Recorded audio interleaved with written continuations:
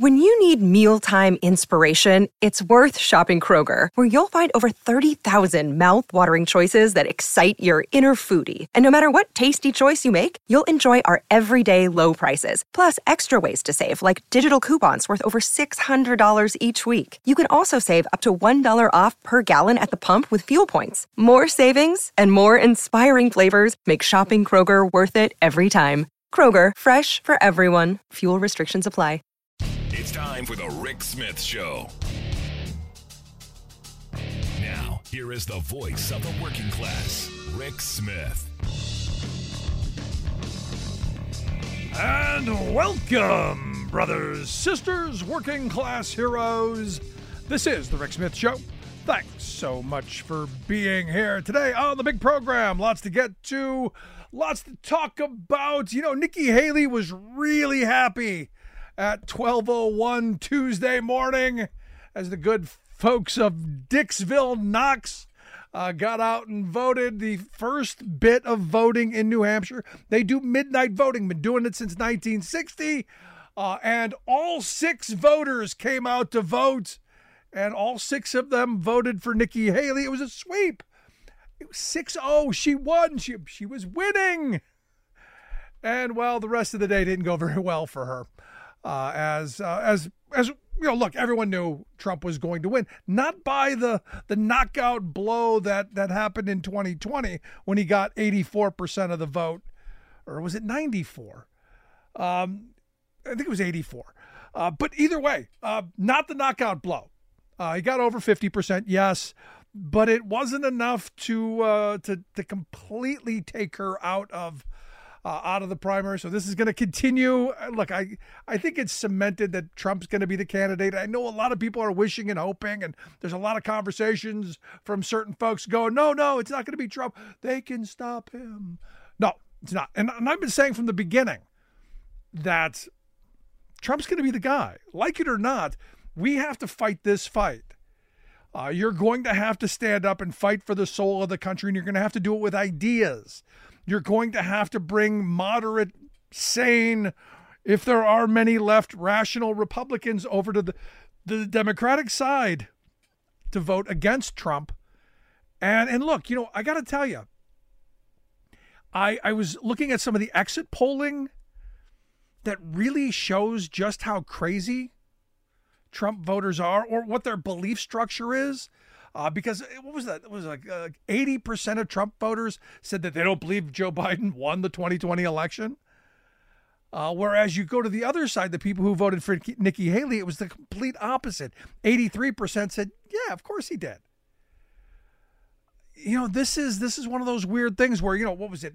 85% of Trump voters said that if Trump's convicted of the 91 felonies that he's facing, you know, he'd be fit for office and I'd vote for him. It kind of makes you go, it's a cult. And we have to understand, as a country, have to deal with this. Now, all of the sentiment, oh, it's low energy, it's all this. Look, this is important stuff. Now, understand, you know, Biden won the write-in side of it. There was never going to be a question of if Biden was going to win, even with people writing his name in. He's going to be the Democratic nominee. I know Dean Phillips wants to. I'm not even going to talk about that. I know that he wants some bit of attention. Not going to matter. What has to happen going forward is Biden and his campaign have got to make a play for the airtime, because the one thing that Dean Phillips is right about is Biden and the Democrats have ceded a whole bunch of airtime to Trump and to Nikki Haley and to, you know, DeSantis and the rest of the clown show that they should have been fighting for. Because look, our media just wants a horse race. They just want something to grab people's attentions. They want to be able to rip and tear and build people up and tear them back down. They need that. And Biden and the Democrats have got to get out there, and they've got to engage in this process. Now, the good thing, understand, the primary in New Hampshire now over. Going to move on down the road. Nikki Haley thinks South Carolina is going to be what's going to save her. Might. You know, she gave one of the more energetic concession speeches that I've ever seen, very positive, and that's her shtick, because she thinks that's going to be the claim. I do find it interesting that you would never hear Trump concede.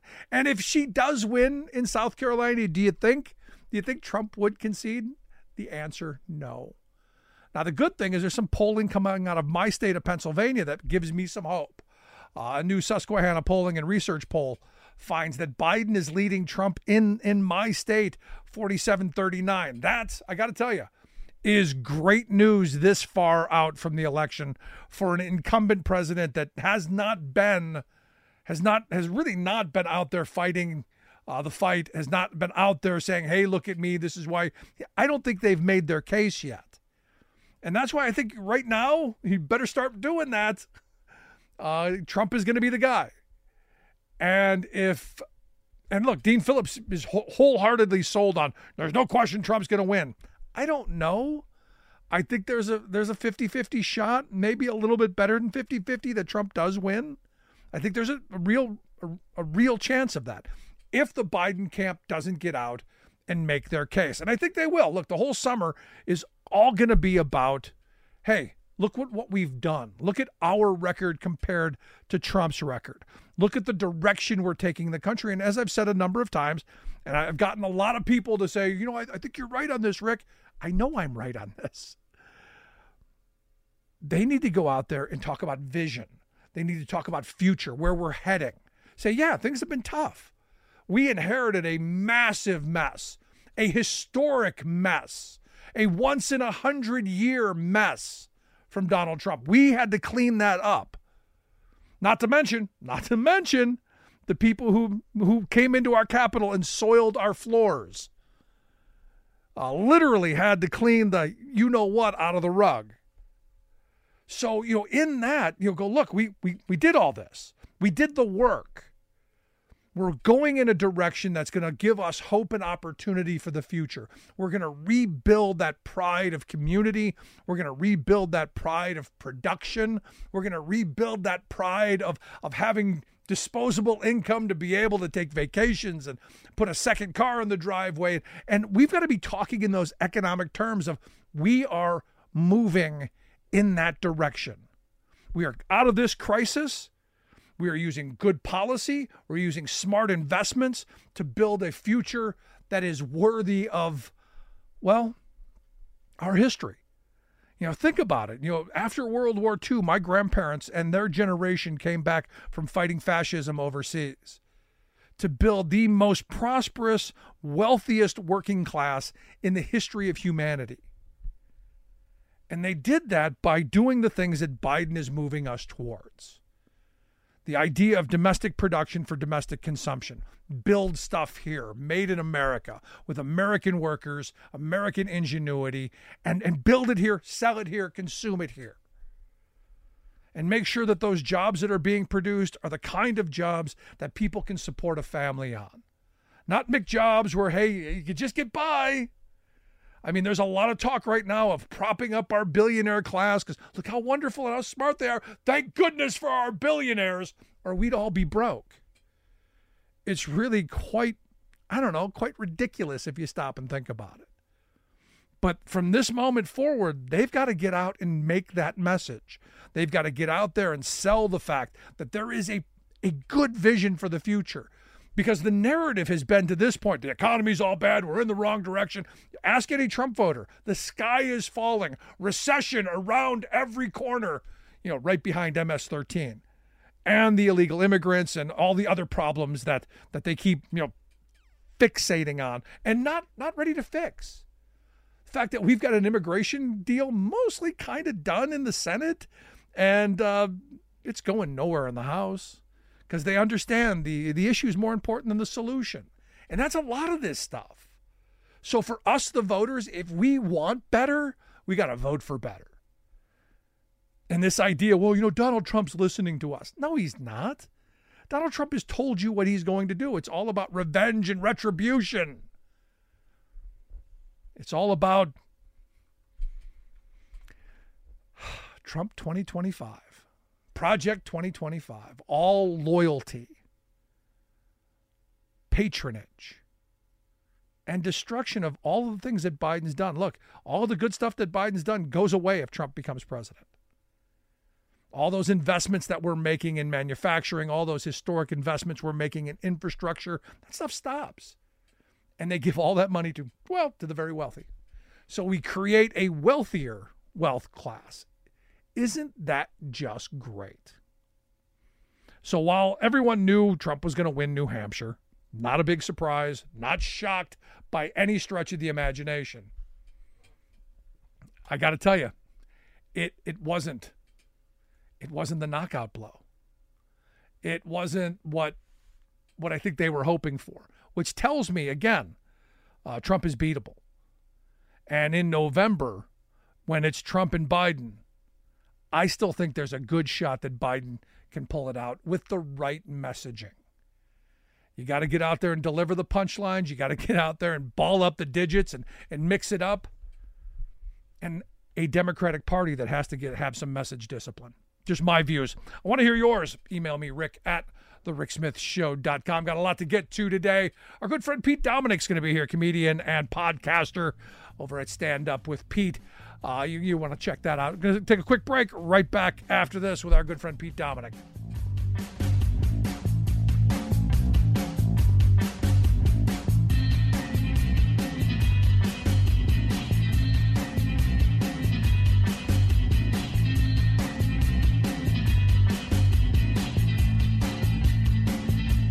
We are AFGE, the American Federation of Government Employees. We represent 700,000 federal and D.C. government workers who are the vital threads of the fabric of American life. We support our nation's military. We take care of our nation's veterans. We protect our nation's borders. We respond to our nation's crises and natural disasters. We provide services to our nation's seniors. The American Federation of Government Employees. We work for America. We are AFGE, the American Federation of Government Employees. We represent 700,000 federal and D.C. government workers who are the vital threads of the fabric of American life. We support our nation's military. We take care of our nation's veterans. We protect our nation's borders. We respond to our nation's crises and natural disasters. We provide services to our nation's seniors. The American Federation of Government Employees. We work for America. Welcome back to the Rick Smith Show. Now, here is Rick Smith. So I got to tell you, Nikki Haley gave one of the most cheerful, one of the nicest concession speeches I think I've heard there in New Hampshire after it was announced that she was going to lose. And look, everyone knew she was going to lose New Hampshire.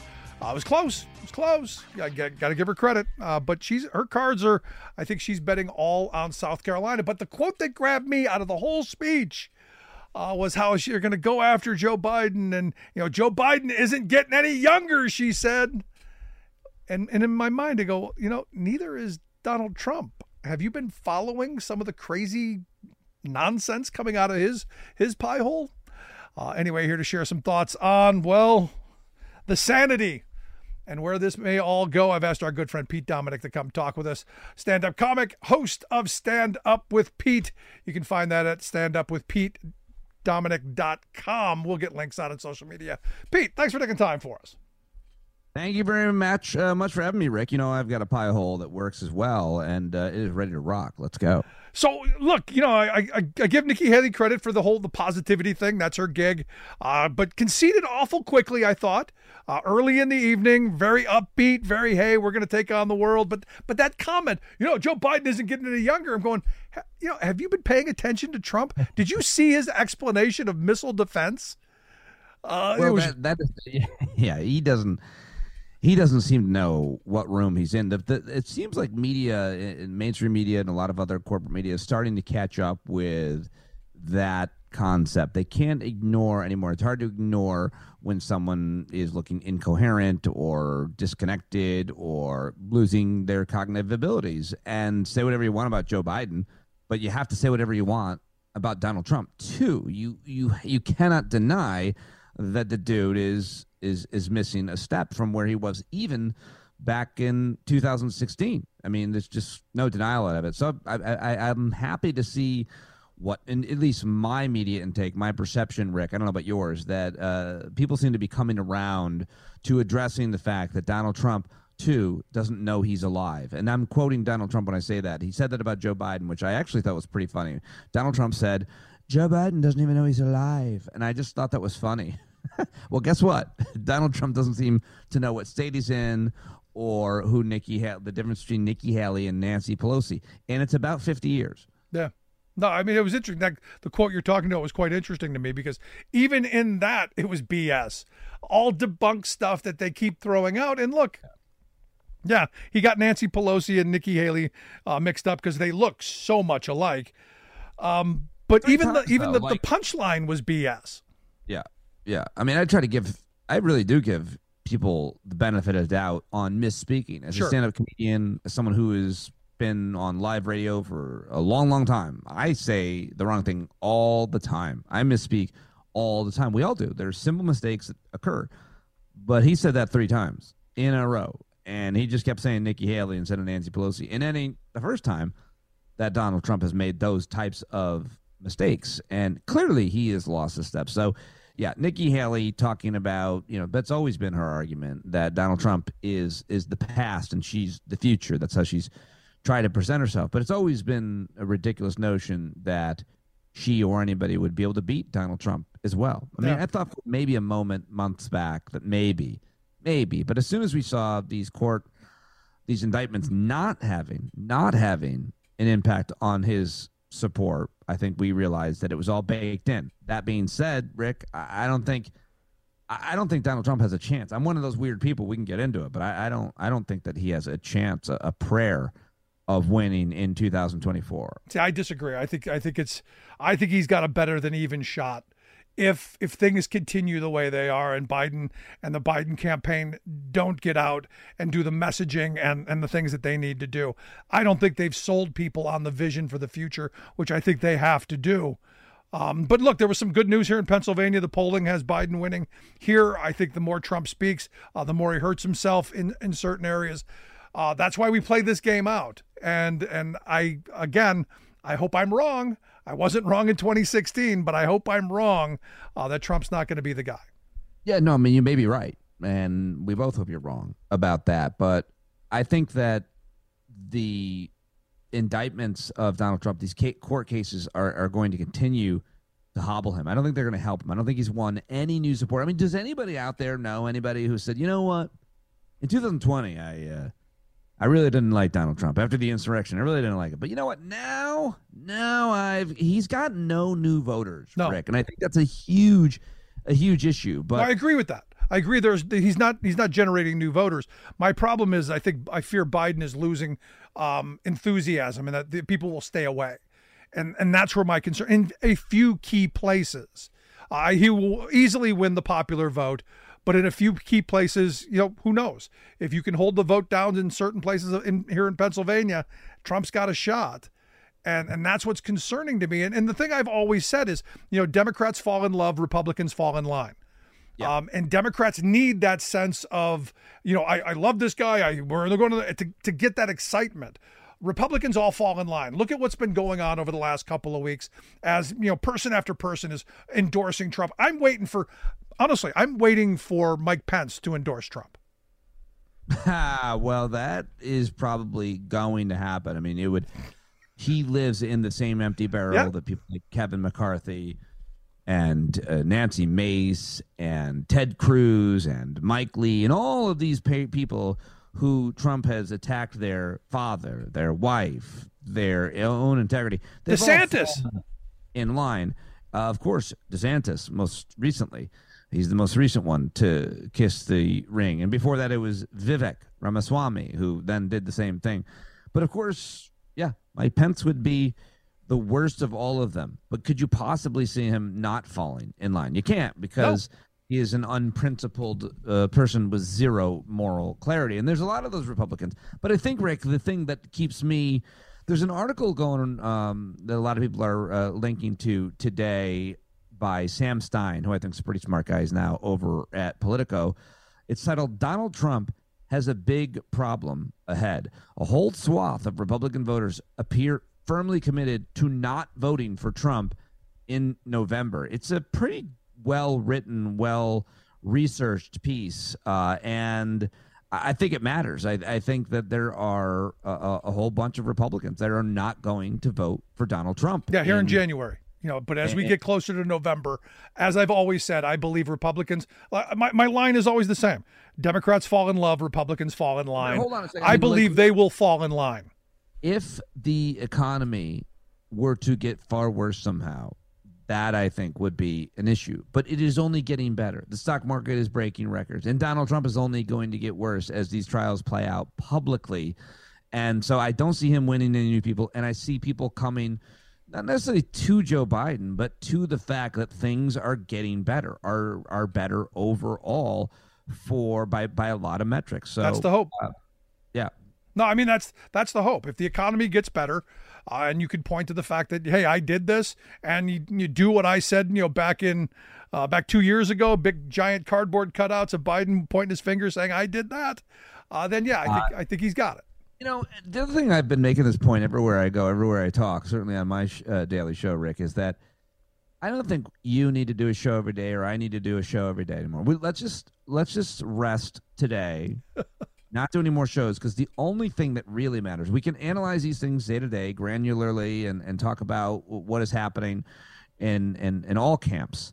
But the only thing that matters maybe is women's reproductive rights, the issue of abortion. To me, that is an issue that we could talk about it every day, all the time, and only that, and we would be right to, and it would be the only thing that matters, but then we would have no show. We would have nothing else to talk about. But the truth to me is that is the issue that is going to activate more voters than any other one thing, that Donald Trump represents, symbolizes a national abortion ban. And guess who knows that? The Biden campaign. They know it, and they've launched their campaign specifically on that issue this week. And in their statement last night, when the results came in New Hampshire, the Biden-Harris campaign statement was, tonight's results confirm Donald Trump has all but locked up the GOP nomination, and the election-denying, anti-freedom MAGA movement has completed its takeover of the Republican Party. Trump is offering Americans the same extreme agenda that has cost Republican elections election after election, promising to undermine American democracy, reward the wealthy on the backs of the middle class, and to ban abortion nationwide. That's their statement, partially.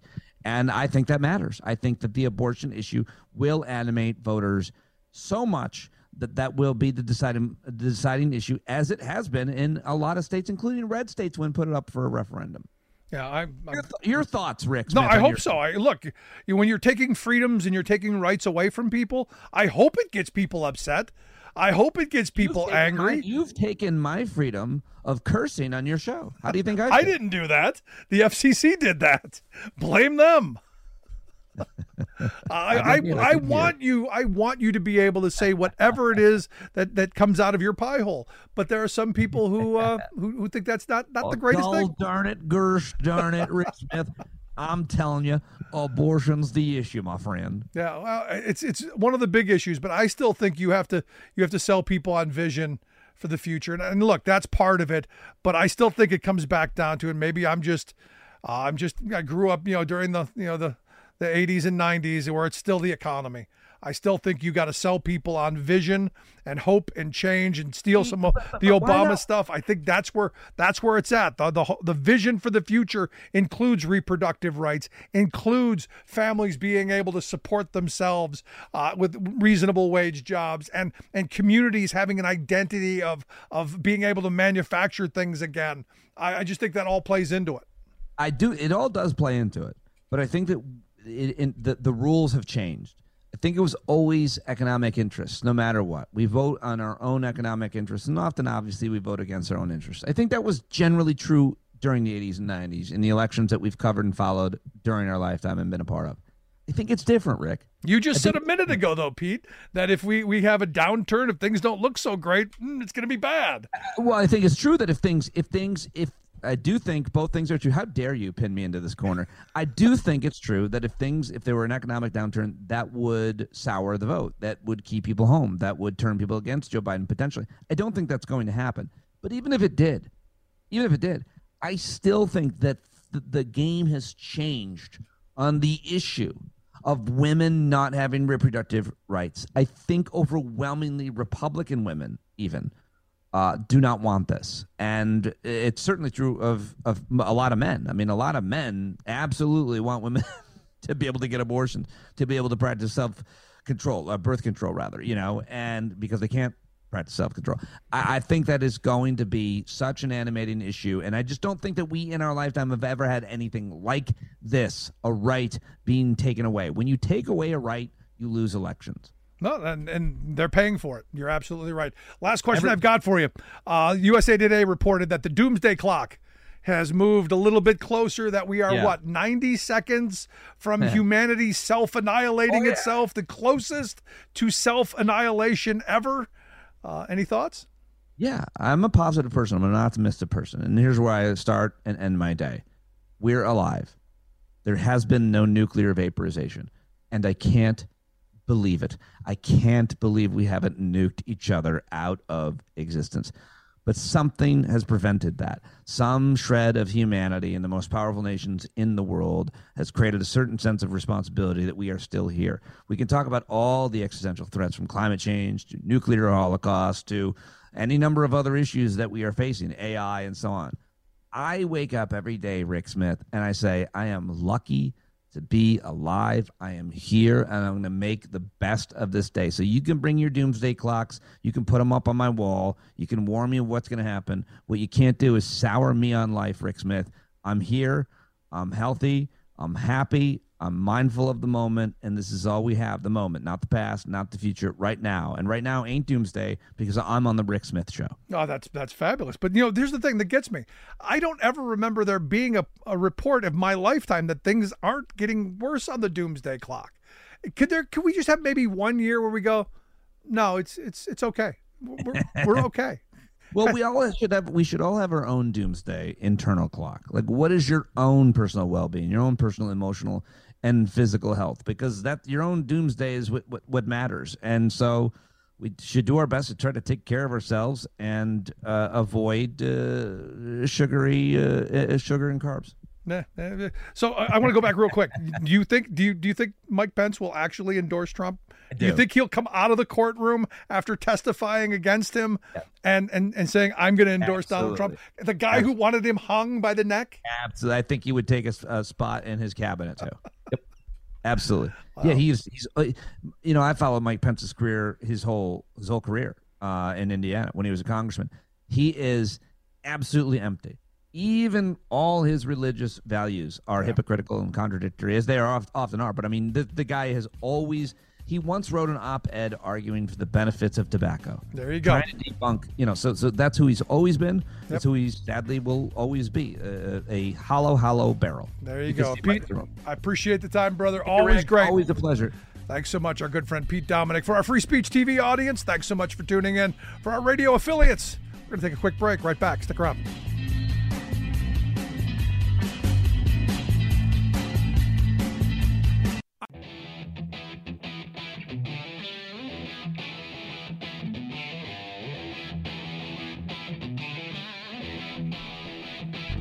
Welcome back to the Rick Smith Show. Now, here is Rick Smith. So on Monday, Dean Phillips, who is running against Biden in the Democratic primary, didn't do really well. I guess did better than he thought he would do in New Hampshire. I guess 20%, something like that, before they counted all the write-ins and everything else.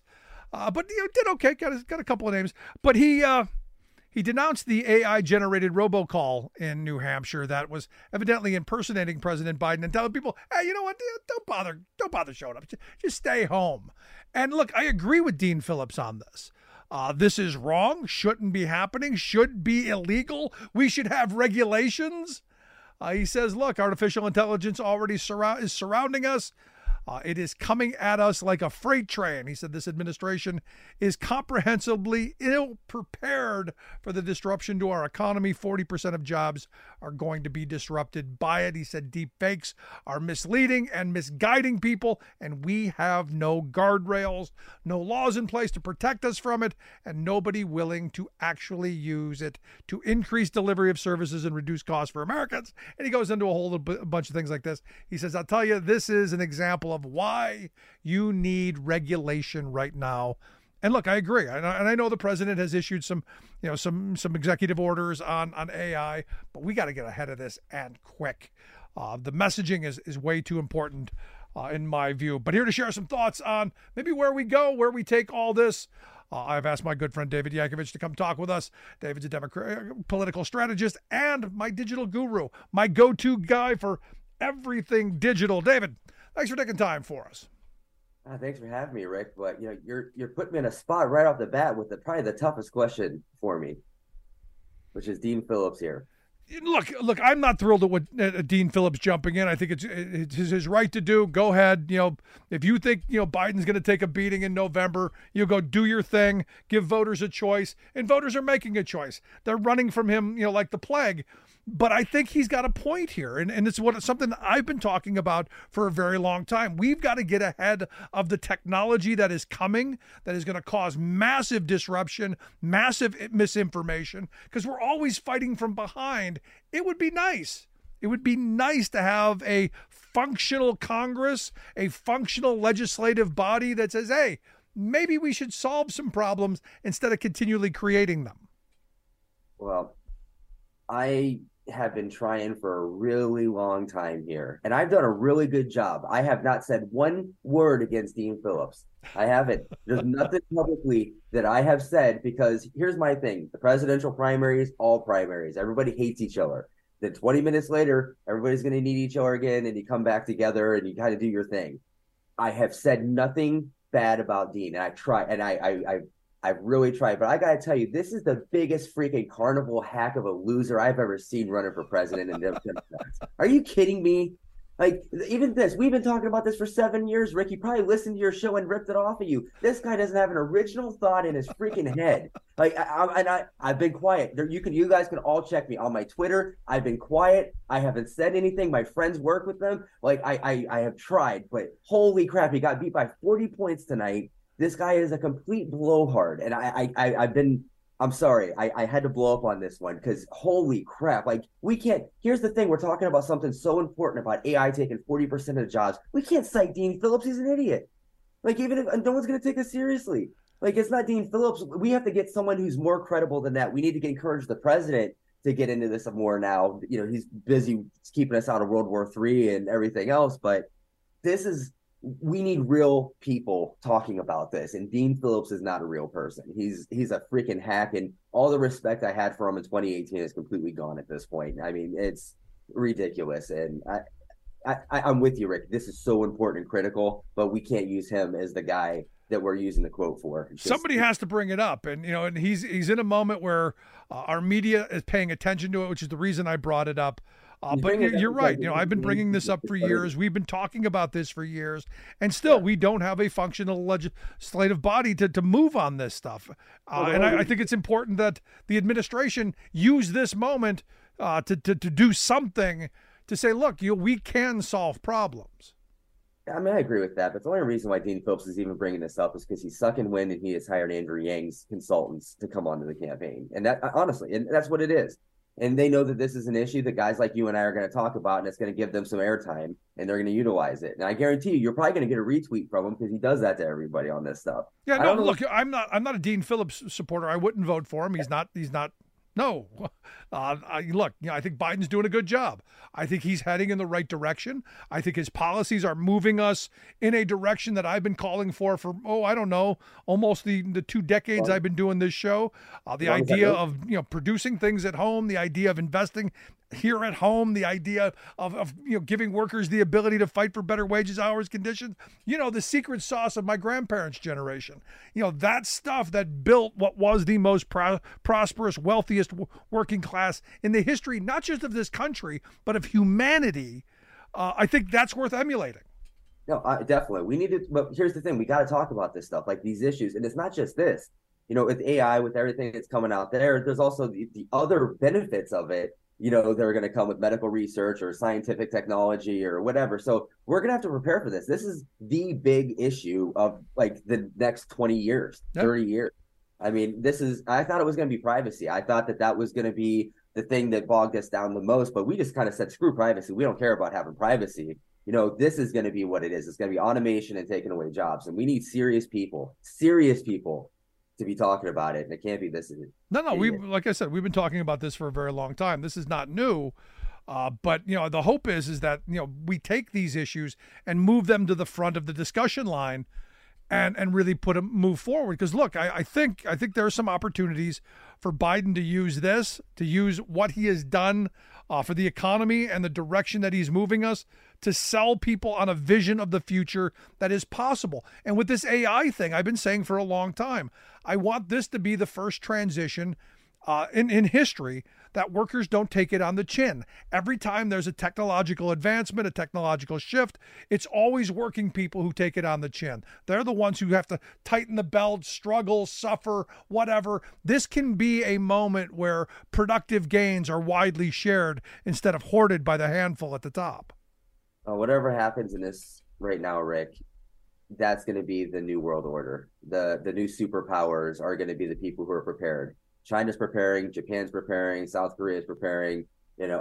Countries all over the world outside of the United States are preparing for the AI takeover and the, automation, and everything else. We are not. We're busy arguing about wokeness and pronouns and Florida and Jesus criminy. Like, I wish that people could really wake up and see the big picture of what's going on out here, that there's a geopolitical World War III situation that's unfolding. You have the next 20 years of, some really hard, difficult things that we're going to have to go through in terms of automation, in terms of tech, in terms of growing and learning about ourselves and accepting each other and all these things. We're focusing on the dumbest part of everything and the lowest common denominator. And that's the scariest thing about me, I think, in this election, is the communication coming from the White House, that they're not getting that direness out to the regular Americans out there that are just going about their day-to-day lives, that like we're coming down a mountain here and it's going to be bumpy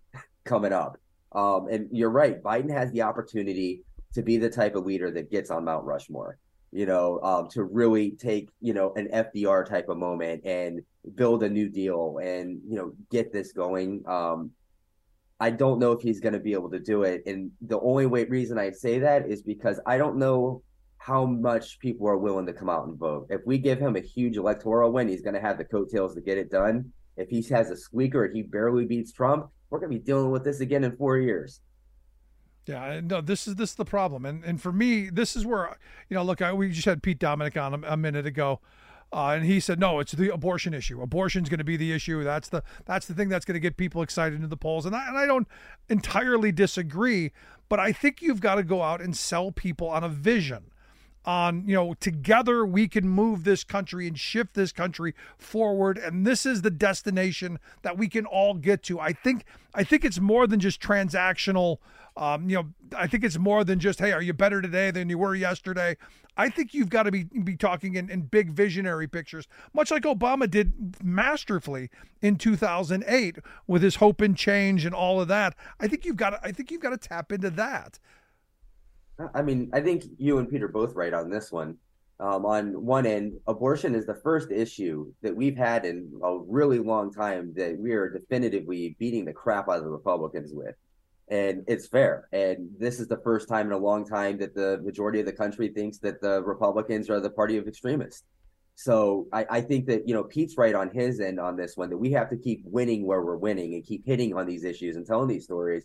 But Rick, you're right. If you want to be Obama, if you want to be a JFK or a transitional president, as Biden has said many times, he sees himself as a transitional president. If he wants to be that transitional president, then he has to have that transitional moment that you're talking about. He's got to take on that big picture idea and inspire people to it. And that's going to come down to, again, how much are we willing to put on the line for him? Are we going to come out? Are we going to vote? Are we going to give him a huge electoral landslide victory? Because then he can get this stuff done. Otherwise, this is all moot.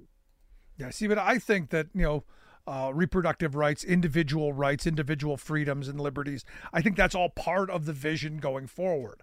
I don't think they're mutually exclusive.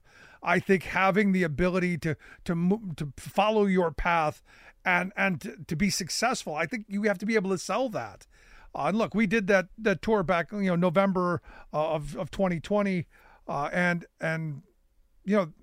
the reality is, the more people we talked to as we were out, hitting the pavement, the more we got the message that people want their pride of community. People want the ability to build prosperous lives. Look, if you want abortion to go down, this is one of the things that I've said for years. If you're against abortion, one of the things that you should want is a prosperous economy that allows people to say, okay, well, maybe this happened and I want to bring children into this world. Maybe we should be passing policies to encourage people to have children and to help them with childcare and help them with health insurance and to help them with nutrition and all the education and all of the things that go into raising a child. But we're not doing any of that. What we're seeing from Republicans is it's just jamming your face in it.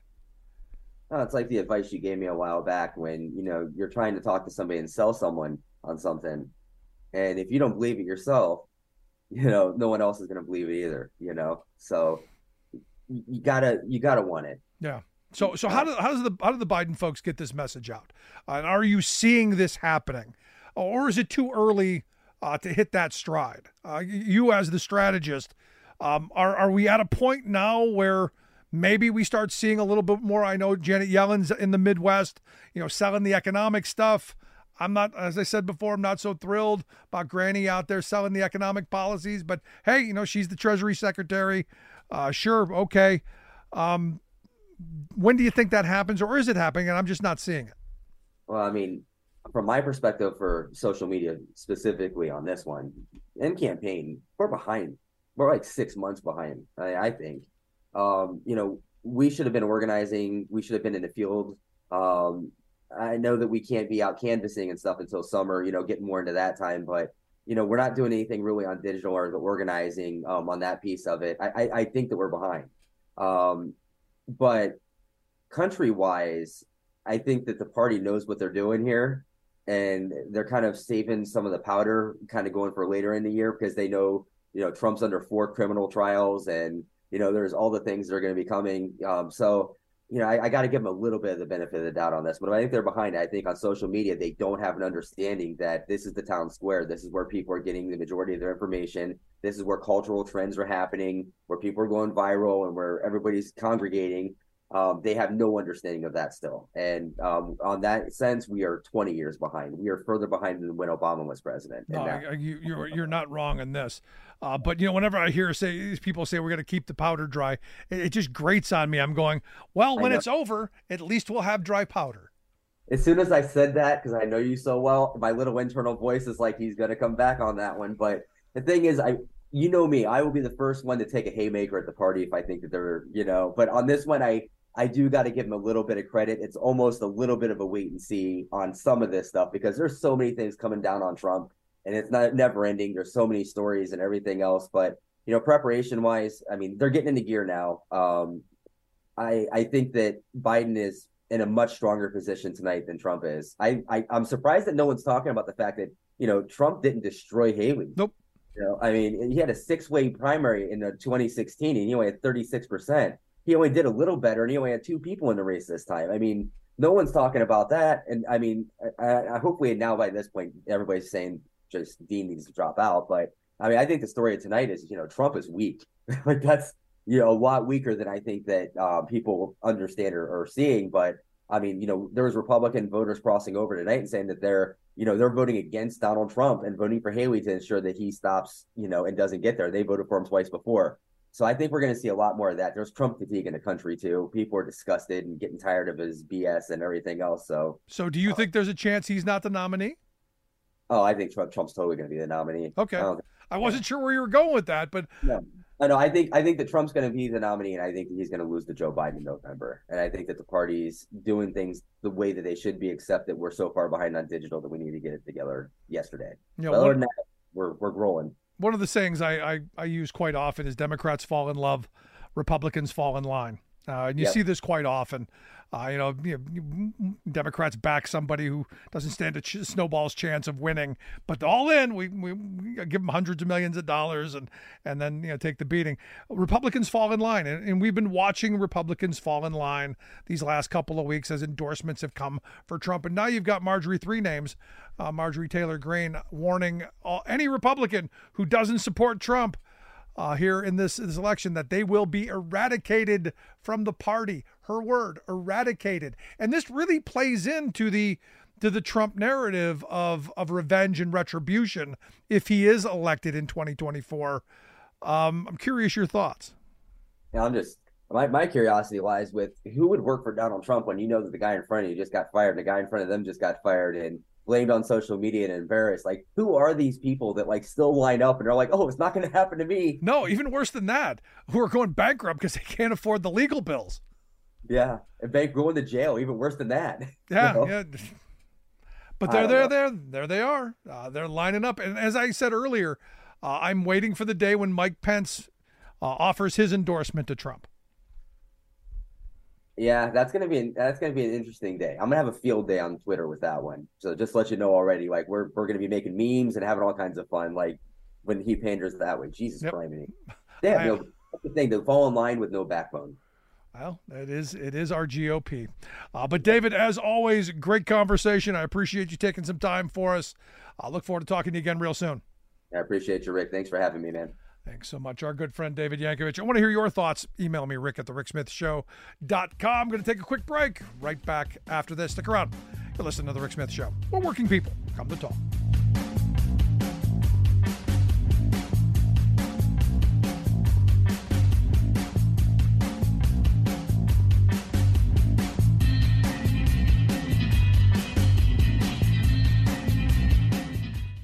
I'm Rick Smith, and this is Labor History in 2.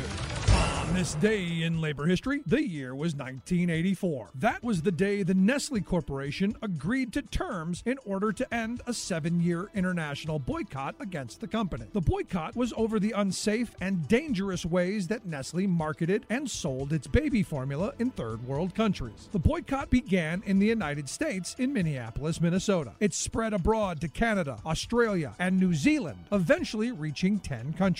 The campaign was largely grassroots in nature, with local activists organizing different actions. In Massachusetts, boycotters ceremoniously dumped Nestle products in a Boston Nestea party. Finally, after 7 years, the grassroots organizing met its goal. Nestle agreed to follow international standards for baby formula marketing. Boycotts are an important way for consumers and workers to protest corporate practices and social injustice. There have been several very influential boycotts in our nation's history. In the 1950s, the Montgomery bus boycott challenged racial discrimination in one southern city and helped to launch the civil rights movement and empower a generation to fight for equality. In the 1960s, Cesar Chavez and Dolores Huerta of the United Farm Workers called for a boycott of grape and lettuce growers in California. That boycott helped to bring national attention to the fight to improve pay and working conditions for Latino farm workers in California. In the 1980s, a campaign against goods made in South Africa was a stand against that country's apartheid system. In 1984, the members of the International Longshore and Warehouse Union Local 10 refused to unload a South African ship in the port of Oakland. Their action stood as a powerful statement of international worker solidarity for racial justice. Boycotts have long helped to change the course of history as citizens stand together in solidarity. You're listening to The Rick Smith Show, where working people come to talk.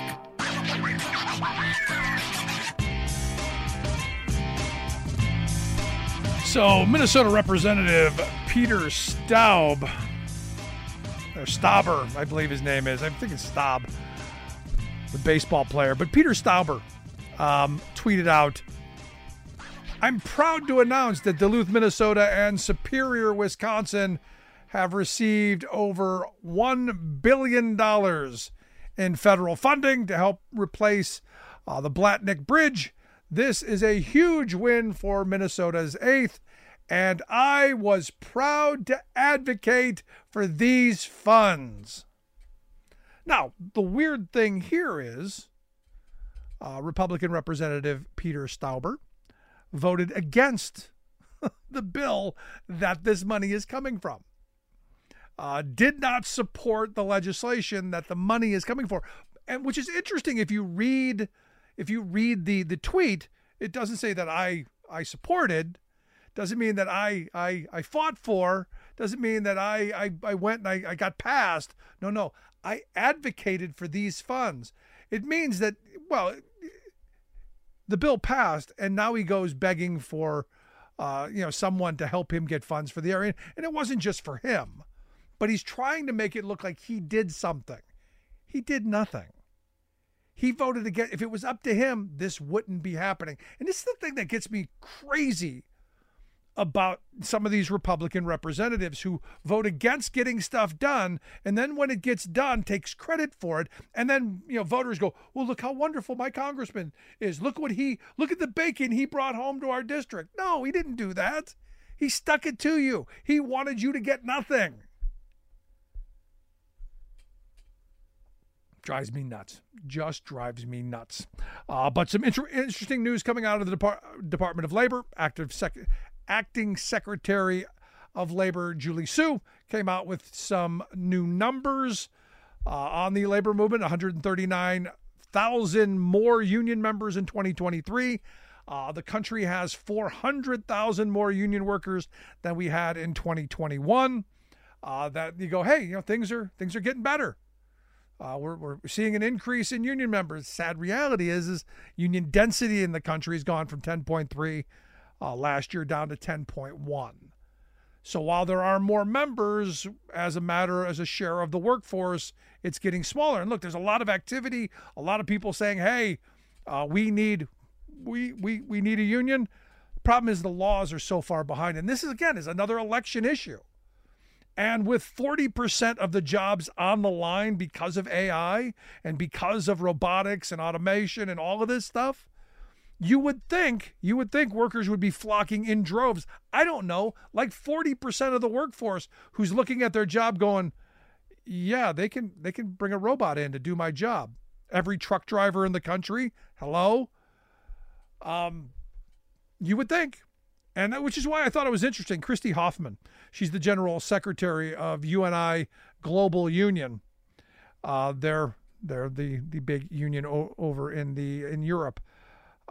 She had an interesting op-ed talking about empowering workers to not just fight AI, but to be able to use it and reap the benefits from it. And she talked about her experience, working as a steward in a plant that made jet engines back in the 80s, and said, look, when they introduced new technology, we negotiated over, hey, how's that going to be implemented? What's it going to do? Will there be any job losses? There weren't. How we are going to share the wealth that's created because of this new technology. And she said, look, we need to be looking at this technology to give unions an opportunity to understand and negotiate the new issue at the job, negotiate job and security and income security, health and safety and staffing and training and all of that stuff, so that the benefits don't just go to the corner office, don't just go to the C-suite. It actually trickles down to the working people. And she pointed out the Writers Guild strike that we had last summer, where for 150 days you had the writers on the picket line going, no, we're not going to have AI taking our jobs. We're going to fight this. And they won a groundbreaking contract. She also pointed out the SAG-AFTRA contract, where they wanted to be able to use someone's image for one day's pay forever, in perpetuity. And the unions fought and said no, and won. And you look at it around the globe, you got the Deutsche Telekom and their Works Council have just issued a manifesto describing a joint approach towards assessing AI. There is a way to do this that, can benefit working people. And that's a good thing. And, Joe Biden, recently signed an executive order that acknowledges that all working people, all workers need a seat at the table, including through collective bargaining, to ensure that they benefit from these opportunities, so that as the economy gets better, everyone gets better. Because understand, this is going to be a big thing. The forecasts on this, as she points out, are adding about $7 trillion to the global economy, boosting corporate profits by almost $4.5 trillion. That means more money for the shareholders, more money for people to hoard in their pocket. And she says, look, this shouldn't be hailed as a triumph if it just increases inequality, if it destabilizes democracy and degrades work. We shouldn't be doing this. And I agree with her. And she says, look, we must make sure AI benefits all, and ensuring workers' bargaining power is the way to do that. And look, I agree. The problem is we're not solving these problems. So for me, if you want to start figuring out how to reunite the country, how to do the right things, especially in the economy, we should be organizing and fighting for strong unions and fighting for people to negotiate this stuff. Look, I'm not a Luddite. I want technological gains. I want technology to make our lives easier and better, but it's got to trickle down to everybody. I want to hear your thoughts. Email me, rick@thericksmithshow.com. If you miss any portion of the program, grab the podcast. Thanks so much for being here. We'll see you back here next time.